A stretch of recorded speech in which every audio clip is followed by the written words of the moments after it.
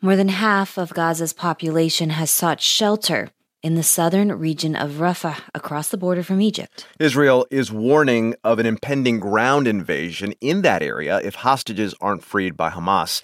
And the Biden administration is warning Israel not to advance without first ensuring the more than 1 million people sheltering there have an opportunity to seek safety somewhere else. NPR's Aya Batrawi is following all of this and joins us now from Dubai. Good morning, Aya. Good morning, Layla. So let's start with Rafah. What's the situation there for people? Well, as you note, at least 1 million people have fled their homes and have sought shelter in Rafah, many of them living in makeshift tents after being pushed from their homes by Israeli ground operations in other areas like the north. And there was hope that Rafah would be a safe zone, but it's not. There is no safe place in Gaza for civilians, and people are growing desperate. The number of aid trucks entering Gaza has fluctuated dramatically in recent days from one day to the next. Some days 100 trucks go in, on other days just a fraction of that. And now there's growing concern about hunger, disease, and hospitals collapsing.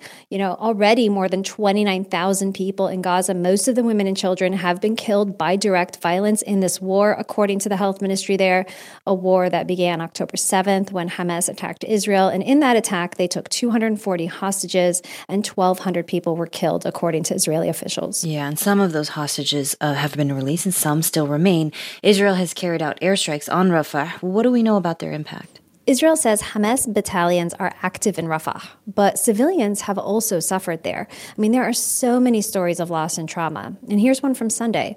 Around 24 people were sheltering in a home in Rafah when an airstrike hit the house. Just 5 people survived.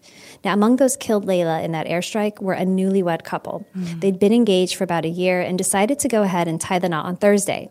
NPR's producer in Gaza, Anas Baba, spoke to the bride's father, Abdeslam Adib, about his daughter, Maryam Deeb. And here's what he said. He says his daughter had only been married for 2 days when she and her husband were killed, and that they didn't even get a chance to experience life and see the world.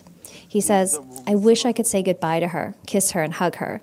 Her body's still under the rubble. Wow, it's really hard to hear the helplessness of all these families and stories like this. Now, of course, the Biden administration continues to back Israel's war in Gaza against Hamas, providing weapons and aid to Israel's military. But the president has also cautioned Israel against rushing into a ground invasion of Rafah. What do we know, though, about Israel's plans? Well, Israel's war cabinet has been vague about Rafah, just as they've been unclear about where this war is headed and what the future of Gaza is going to look like.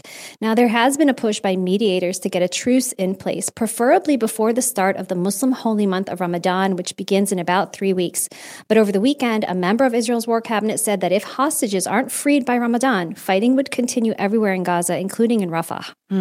Egypt has expressed real concern about the possibility that a ground invasion of Rafah would push Palestinians across the border into its territory. How's that affecting relations between Egypt and Israel?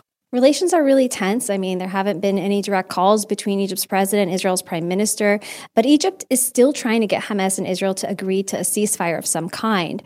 Now, as a precaution, Egyptian security officials tell NPR Egypt is constructing a walled-off security zone that could take up to 150,000 Palestinians on its side of the border in case people do break through and breach Egypt's border. Egypt is very concerned that any displacement of Palestinians into Egypt would be permanent and that it would drag Egypt into the war. NPR's Aya Batrawi in Dubai. Thank you, Aya. Thank you, Layla.